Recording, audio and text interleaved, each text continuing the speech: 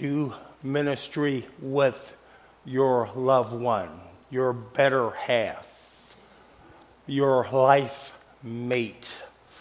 And so I'm grateful for Connie and for the, I believe, Brother Jason, 34 years so far of marriage. I say so far because I'm hoping this is just the halfway point for us. Well, let's get started. And the best way to get started is to what? Pray. So let's pray, shall we?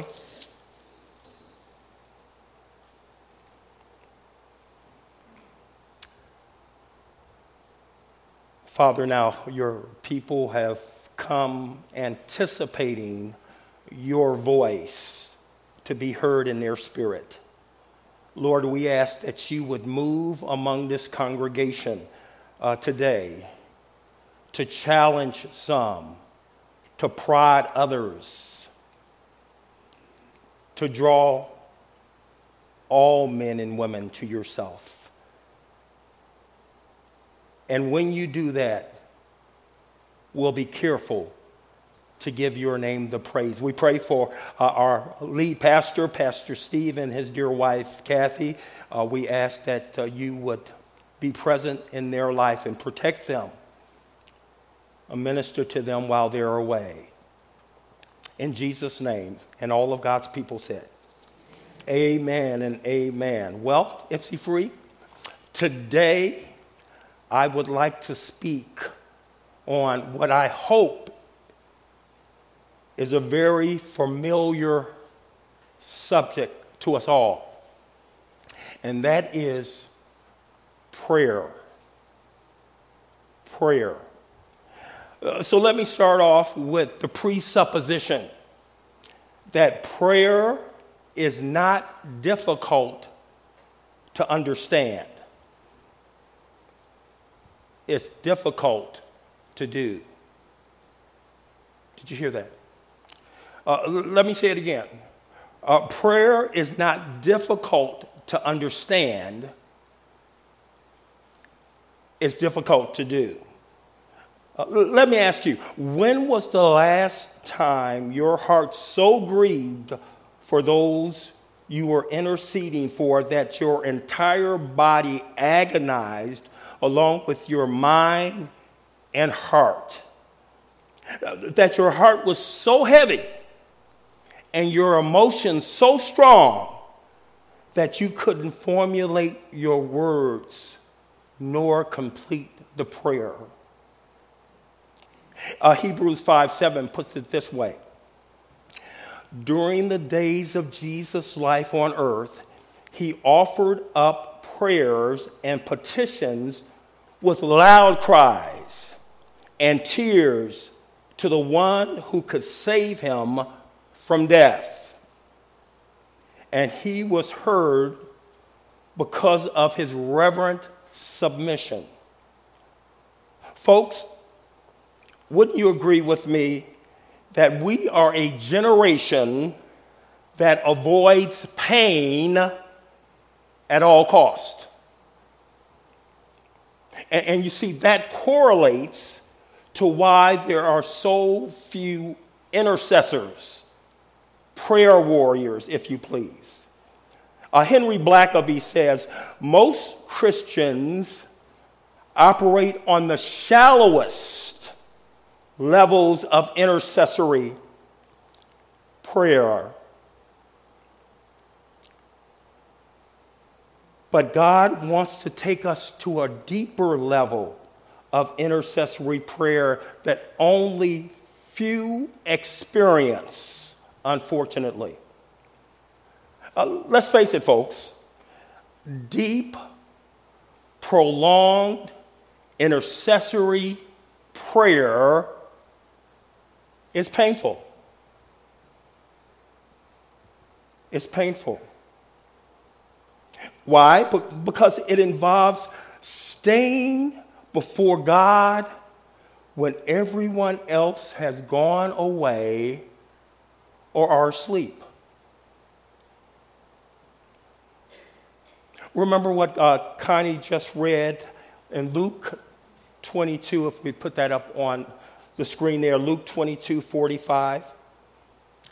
When he rose from prayer and went back to the disciples, he found them asleep, exhausted from sorrow. You see, it involves, that is, prayer involves experiencing brokenness with the Father over those who continually rebel against him. And I hope we all, including yours truly that's standing up here, experience this kind of fervent praying. Truth be told, though, we all long for Pentecost in our lives and in the life of the church. That is the outpouring of the Spirit of God upon all flesh. But the fact of the matter is that there is no Pentecost without Gethsemane and the cross. You see, Jesus said it in Matthew 16:24. If you're going to be my disciples, you need to deny yourself. That is, die to self. Take up your cross and follow me. So, MC3, the $1 million question is, how do we become mature in our prayer life? How do we become mature in our prayer life? And this is a rhetorical question, folks. How does one mature in their driving? By what? By driving. Plain and simple. How does one mature in their cooking? By what? Cooking. By Brother Malcolm, with me, I've burned enough food now that I know that you don't keep it on for 30 minutes, but you take it off after 20 or 25 minutes. That's because I've burnt enough food. You learn how to play a sport by, in fact, playing it. I love what our sister Deshauna said last Sunday, I believe it was, about pumpkins. That she had 2 pumpkins that she harvested, I believe she said, this harvest season, but because of repetition, she's going to have a bumper crop next year. And Jason likes that. I see that, yes. And so, but my point being is that you mature by doing what you need to be done. And so in the same way, you mature in your prayer life by what? By praying over and over again. Many of you know that Connie and I are grandparents of a darling 3-year-old, okay, and we love her. We love her. Brother Tim, where's Brother Tim at? He may not be. Okay, that's all right. When I saw Lemuel up there, my heart rejoiced because, you see, I'm hoping that I'll live one day to see little Amber. She's 3 years old right now. To see little Amber understand. The theologians call it the age of accountability. That little Amber will someday come to the realization that she's a sinner, that Jesus died for her sins, and that by accepting Jesus, she has eternal life. That's my prayer, folks. That's what I want to see. And so to that extent, me and Connie we've had the privilege of babysitting our 3-year-old. And as was said earlier, you mature in anything by doing it over and over and over again. So as she was growing up,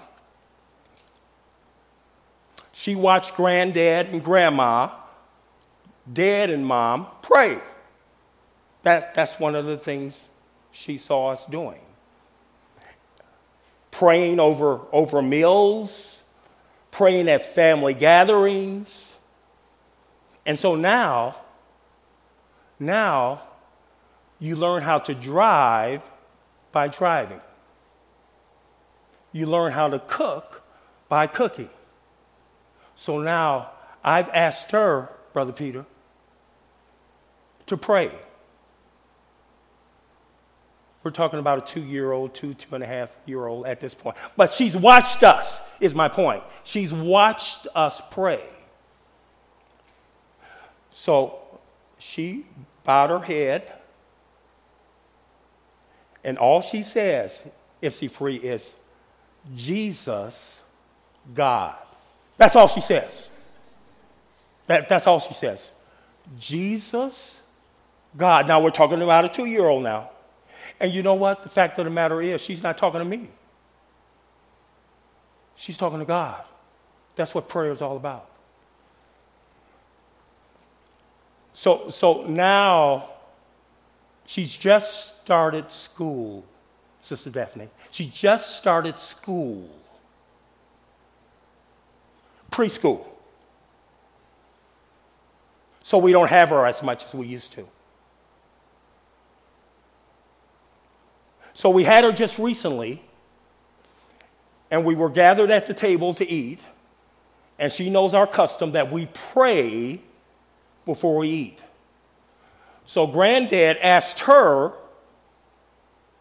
to what? To pray. And I was expecting, Sister Kathy, the norm.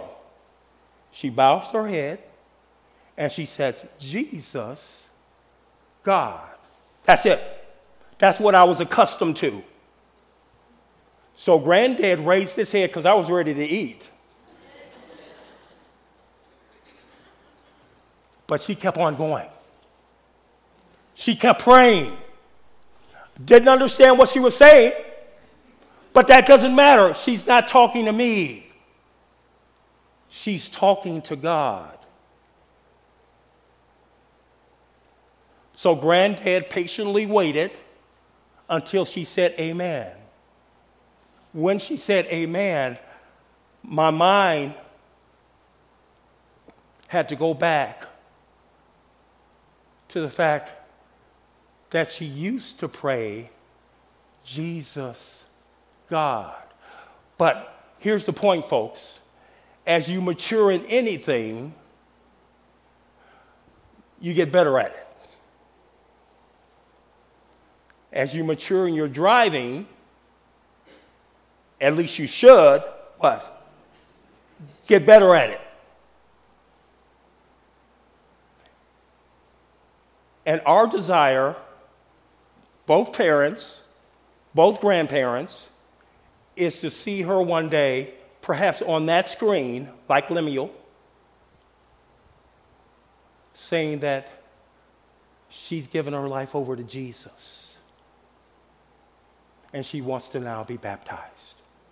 But again, my point being is you mature in your prayer life by praying. But you see, folks, maturity also is revealed in our prayer life when we understand that many times we won't feel like praying. But those are precisely the times we ought to pray. What am I trying to say? I'm trying to say there's no shortcuts to prayer. There's no shortcuts to prayer. There's no books to read. There's no seminars to attend. No inspirational mottos that you can memorize that will transform your intercessor prayer life. This comes, please hear this, folks. This comes only by committing oneself to pray and then doing it. Plain and simple. You don't have to be a Rhodes Scholar. What is the slogan that Nike has? Just do it. That's how you learn. Period. You do it.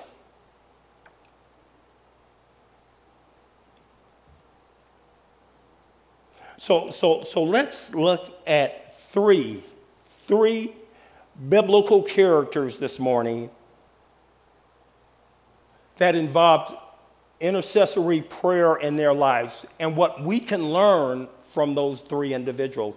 First of all is Hannah. Hannah. Many of you know the story. Hannah was married to Elkanah, but Elkanah was also married to Peninnah. Now, Peninnah was very fertile. She had children, the scripture says. It doesn't identify how many children, but she had children, the scripture says. Hannah was barren. She had no children, but she wanted children. She wanted children. In fact, she wanted a son. She wanted a son. And if you have your Bibles or your technological instruments, if you want to follow along, 1 Samuel chapter 1, starting at verse 9, let's pick up there.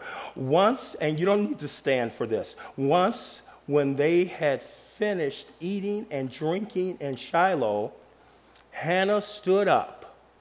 Now Eli the priest was sitting on a chair by the doorpost of the Lord's temple.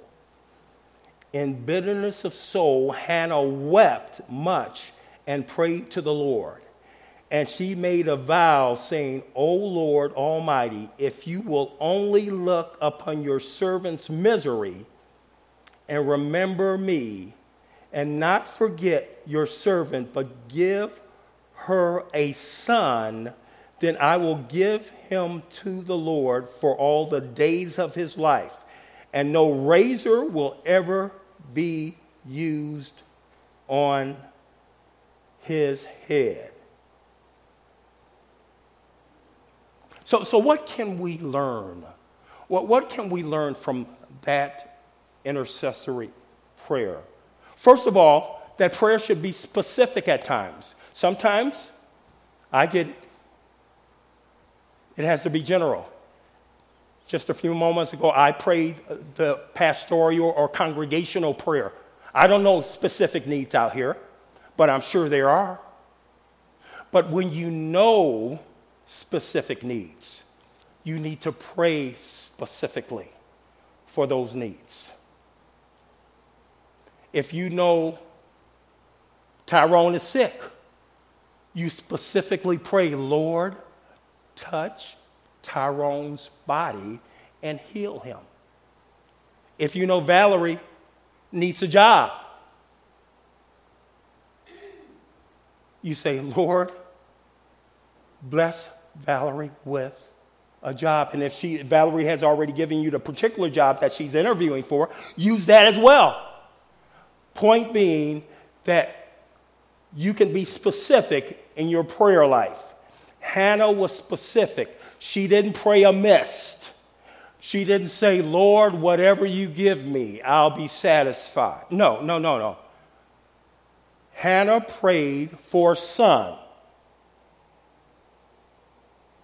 She prayed for a son, and she said that if you give me a son, I'm going to give him back to you, and no razor will ever touch his head.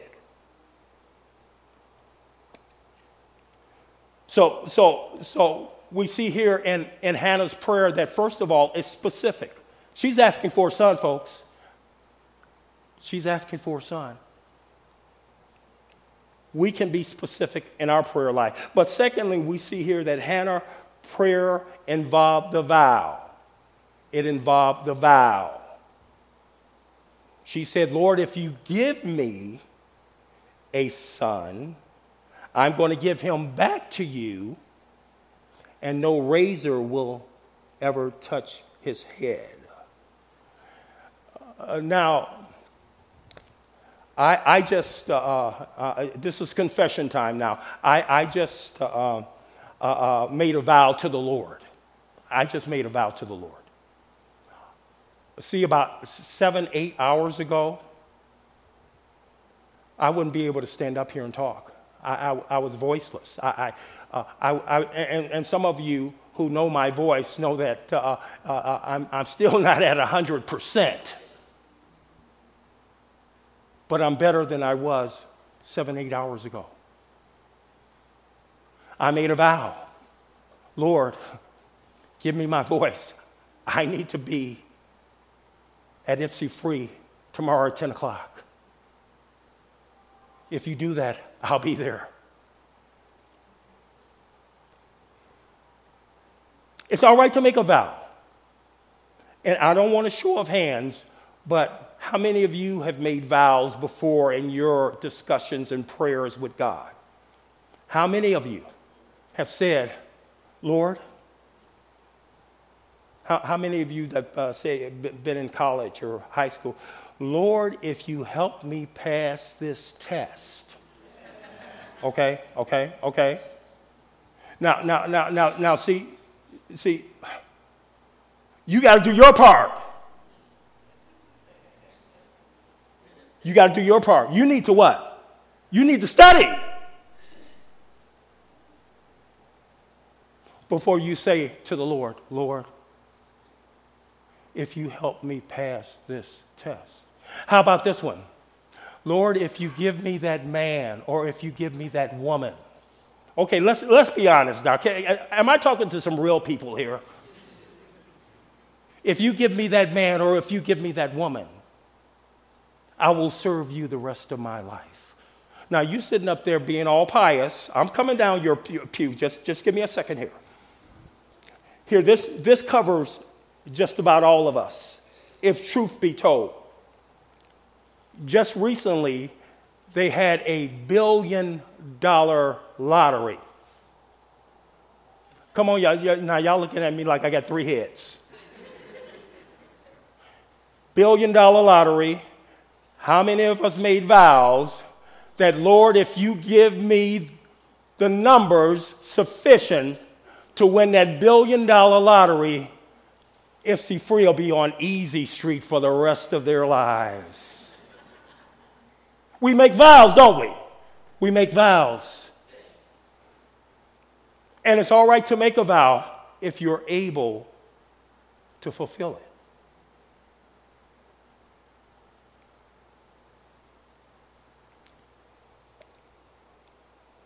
Hannah made the vow.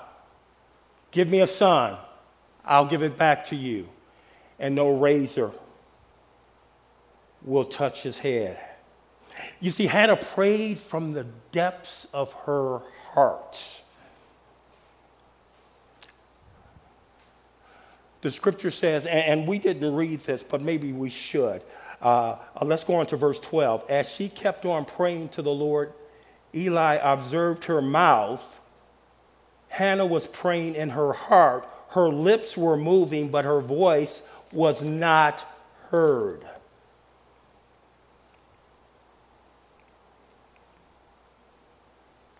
Sometimes we have to pray from the depths of our heart about issues and problems and difficulties in our lives. And you know what? You may look a little strange to that person who may be observing you. So it was with Hannah.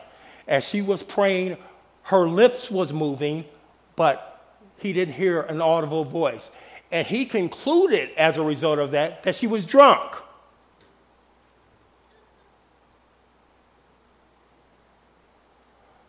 First of all, you don't want to pray for show anyhow. When I'm praying, if I need to get a prayer across, I think we can all agree. If we need to get a prayer across, we don't care. That mascara will be dripping. Come on. We'll be slain out on the floor. We don't care. We want to get that prayer across. And that's the most important thing. regardless of what people may say. Honey, did you see how she looked when she was praying? No. You're talking to God. You're not talking to people. You keep praying. You keep seeking. You keep knocking. And then finally, Hannah praised God for answered prayer in chapter 2 of 1 Samuel, and we won't read that, but it's something to be said. It's something to be said about being thankful. Amen? Oh, y'all quiet now. There's something that needs to be said about giving thanks when God answers your prayers. Now, how many of you, again, no raising of hands, but how many of you have helped someone during a crisis situation, maybe pushed them out when they were stuck in the snow, gave them money when they fell on hard times, and they never said thank you?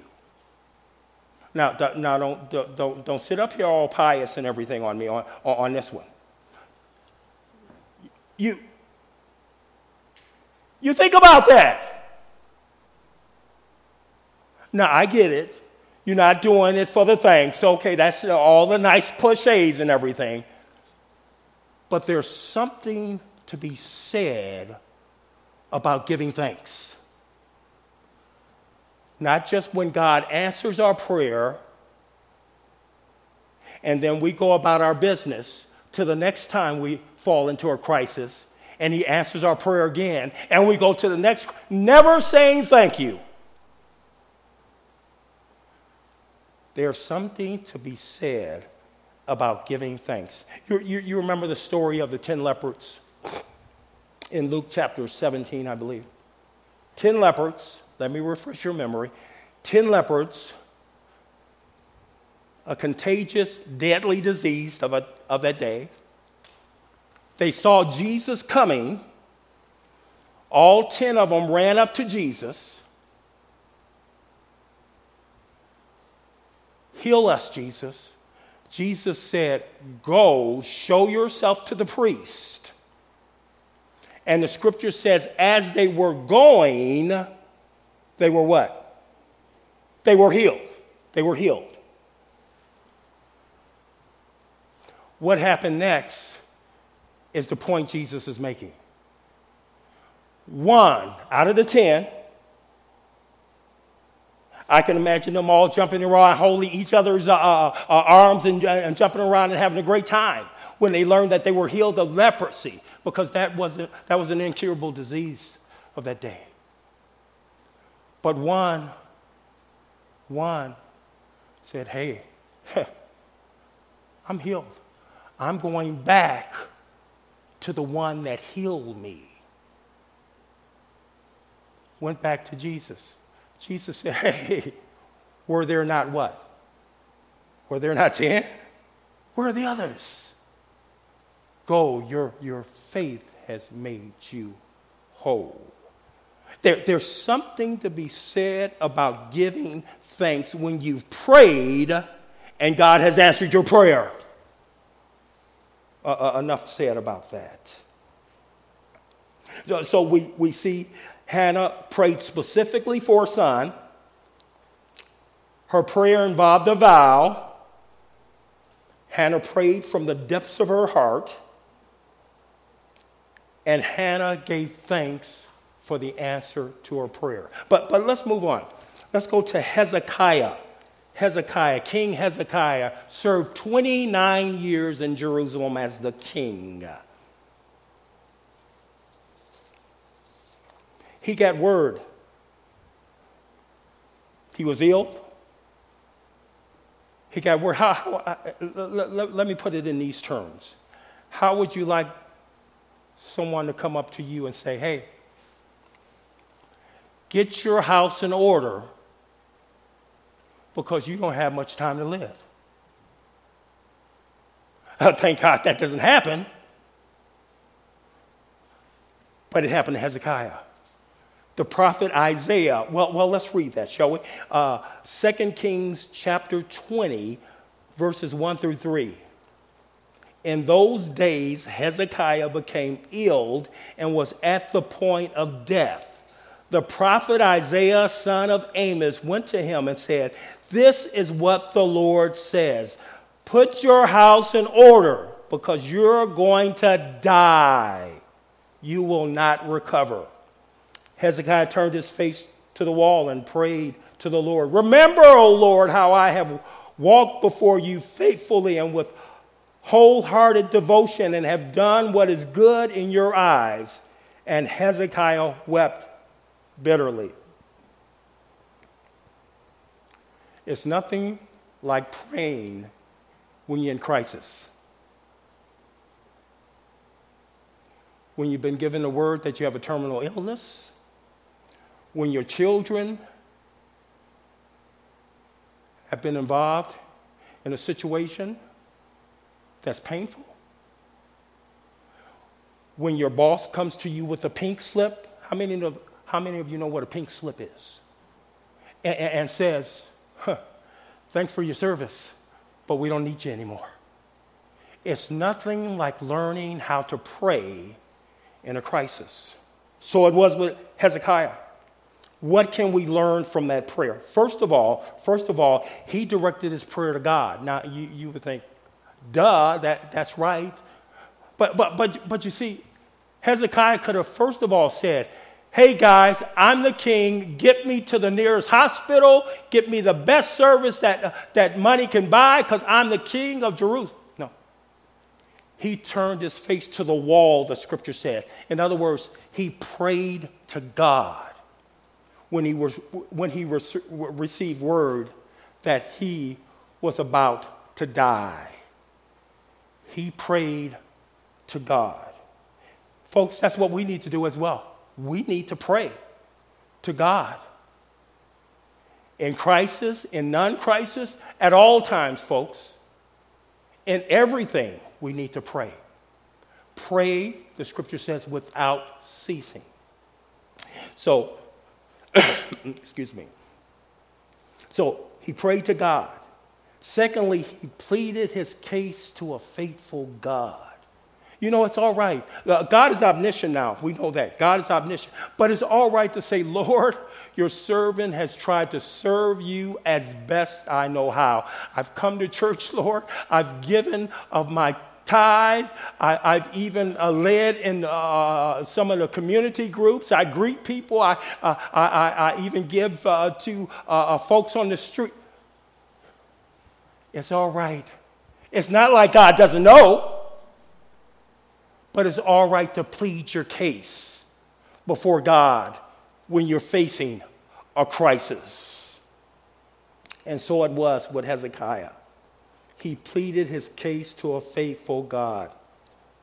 But thirdly, he prayed with emotion. It said he wept bitterly. You know, it's all right, folks. It's all right to cry when you're praying. It's all right to laugh. It's all right to be sad when you're praying. You can have a myriad of emotions while you're praying.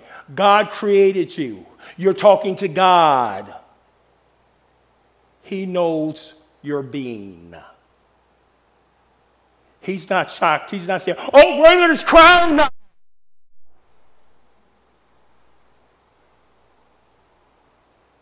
It's all right to show emotion when you come to the throne of grace,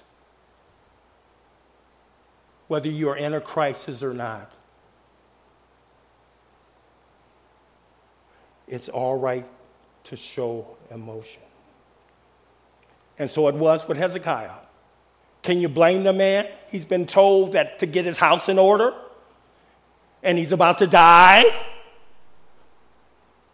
I think I would cry too. How about you?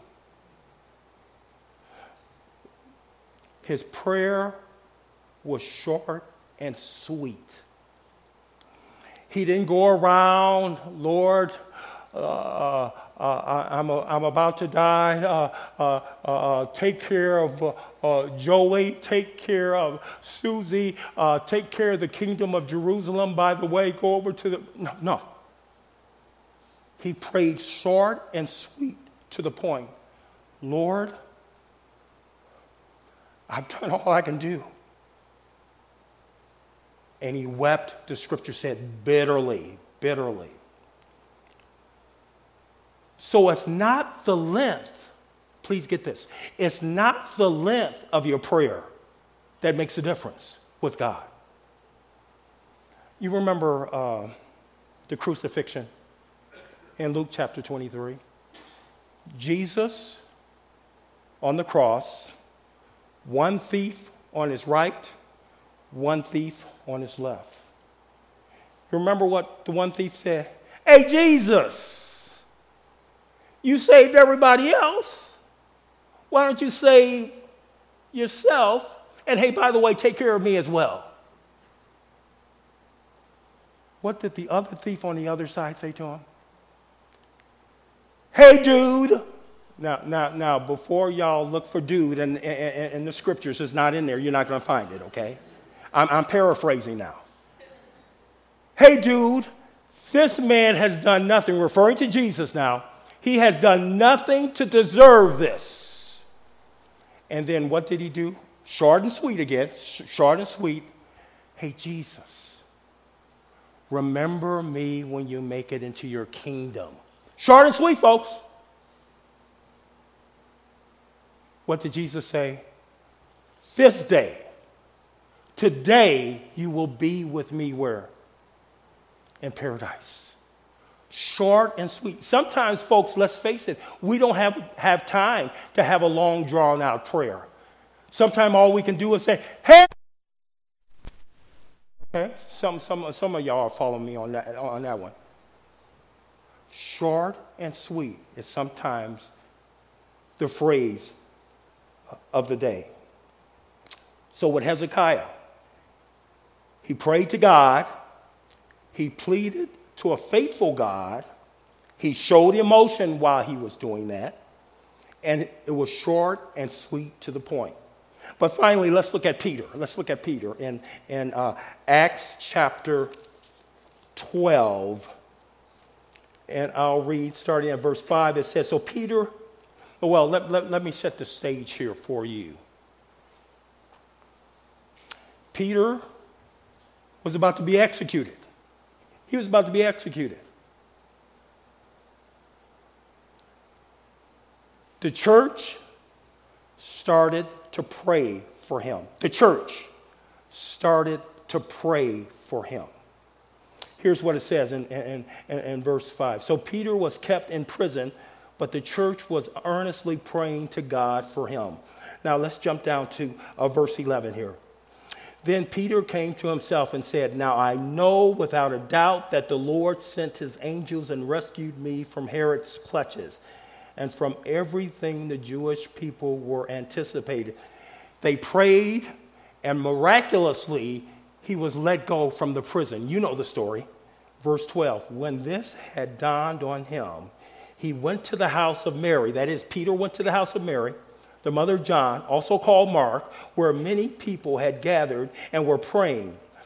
Peter knocked at the outer entrance, and a servant girl named Rhoda came to answer the door.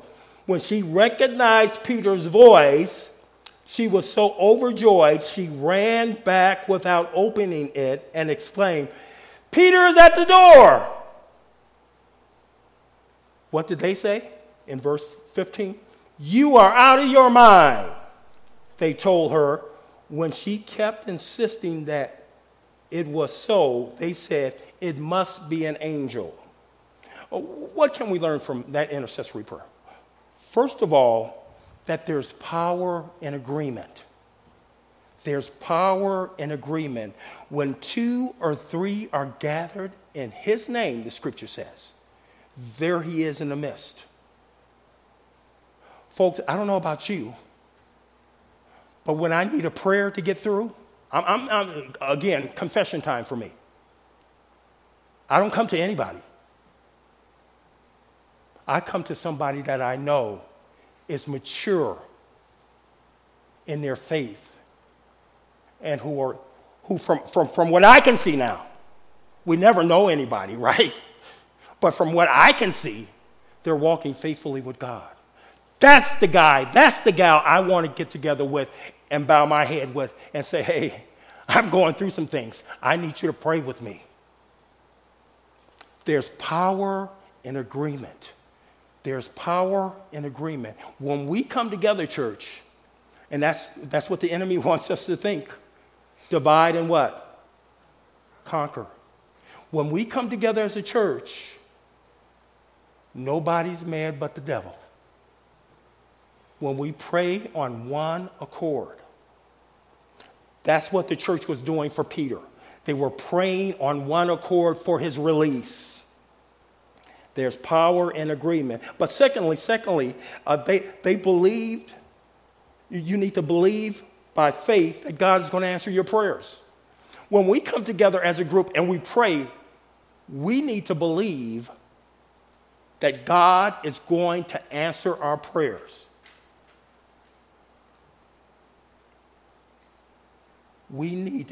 That's called faith, folks. We're going to believe God to answer our prayers.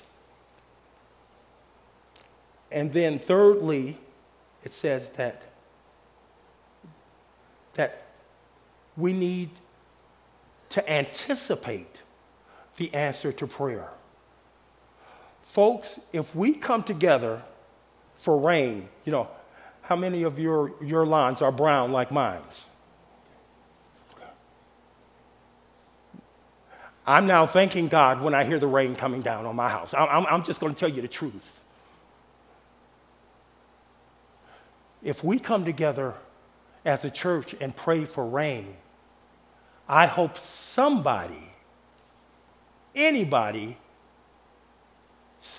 bring an umbrella in anticipation of rain. Faith, believing.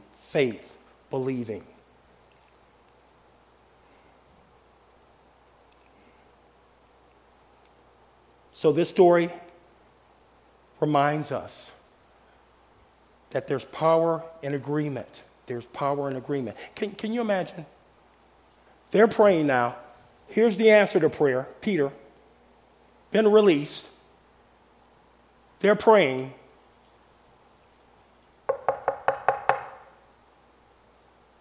Now, they're all involved in their prayer meeting for Peter, okay, to be released.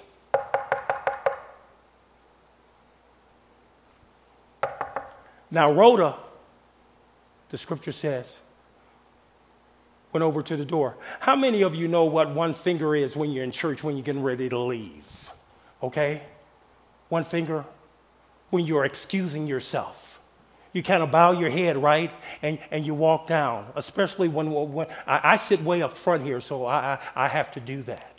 If I need to leave during the service, you put one finger up and you kind of excuse yourself. With the one finger, you're saying, excuse me, I need to depart. I can imagine Rhoda doing that. When she hears Peter's voice, what does she do? She doesn't even make it to the door. She runs back to the group. And for crying out loud, these are the folks that's praying for his release. And what do they say? You're out of your mind. We need to pray with anticipation. When we pray as we come together as a group, believing God to do the impossible. How many of you, and we can get some raising of hands here if you like, how many of you have seen God do the impossible in your own personal life? Okay, a few of us have. Yeah, we need to anticipate that. So there's power in agreement. We need to have believing faith, and we need to anticipate the answer to the prayers that we have. So what's the next step? Let's close this out now. What is the next step? Here's the bottom line, folks. Here's the bottom line. The only way to learn how to pray is to what? Is to pray. You don't have to be a Rhodes Scholar on that one. The only way you're going to learn how to pray is to pray. Mark Batterson, the lead pastor of National Community Church in Washington, D.C., makes this quote. If we change the way we pray, everything changes. It changes the way we work, the way we parent, the way we lead. It changes the way we prioritize and strategize. It changes the way we think, the way we feel, and the way we speak. Prayer changes everything from the inside out. Hey, newsflash, folks. Prayer is more for us than for God. Because God knows all things. He's omniscient. Prayer is more for us than for God. But we need to pray. We need to continuously pray. I remember last Sunday, if you recall, Pastor Steve made this statement. And I quote, "Successful people do consistently what others do occasionally." You remember that? You remember that? Let me say it again. Successful people do consistently what others do occasionally. So in other words, you want to be successful in your prayer life? Then you can't come only to church on Sundays and bow your head and pray. I'm just saying now. Successful people do consistently. You got to be consistent. I'm talking about, and I know everybody's plates are full. I get that. Okay, I'm busy, Pastor. I get all of that. But you know what? You're too busy if you can't pray. If you can't stop for a moment, set aside some time in your life, be it in the morning, in the evening, in the afternoon, to say, Lord, thank you. I love you. Thank you for being so good. Thank you for my health. Thank you for my children. Oh, the list is endless, folks. We know that. When we start thinking about the things to be grateful for and the things we can talk to God about. But we got to be consistent. Like my little granddaughter. It started out as Jesus God. I love it, folks. But now she's going to sentences. It's not only Jesus God, but it's a sentence now.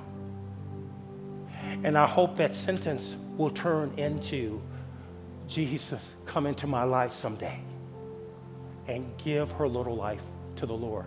Consistency over and over and over again. So why not accept God's invitation to become intercessors? Why not be consistent in your prayer life? We're going to close now. And talking about prayer, let's just do that. If you would, bow your heads, close your eyes. And the question is, are you going to be an intercessor prayer? Are you going to go a little deeper than the norm? It's up to you. Nobody will force you. You know, that's what it means to love the Lord, your God, with all your heart, soul, mind, and strength. And that is to spend some time with Him. He desires that. Some of you need to just really give your life over to the Lord. He's beckoning your heart once again. He's tugging at your heart. Once you give your life to the Lord, you can just say, Lord, I've done wrong. I've sinned. Jesus died for my sins. I accept Christ as my Savior. It's as simple as that, folks. Or else you can read from the screen, Heavenly Father, thank you for your mercy, grace, and love found in. in and through Jesus. Save me and forgive me from my sins. I give you my life and choose to follow, love, and live for you. In Jesus' name, amen. Father, I thank you for the people of God in their attention.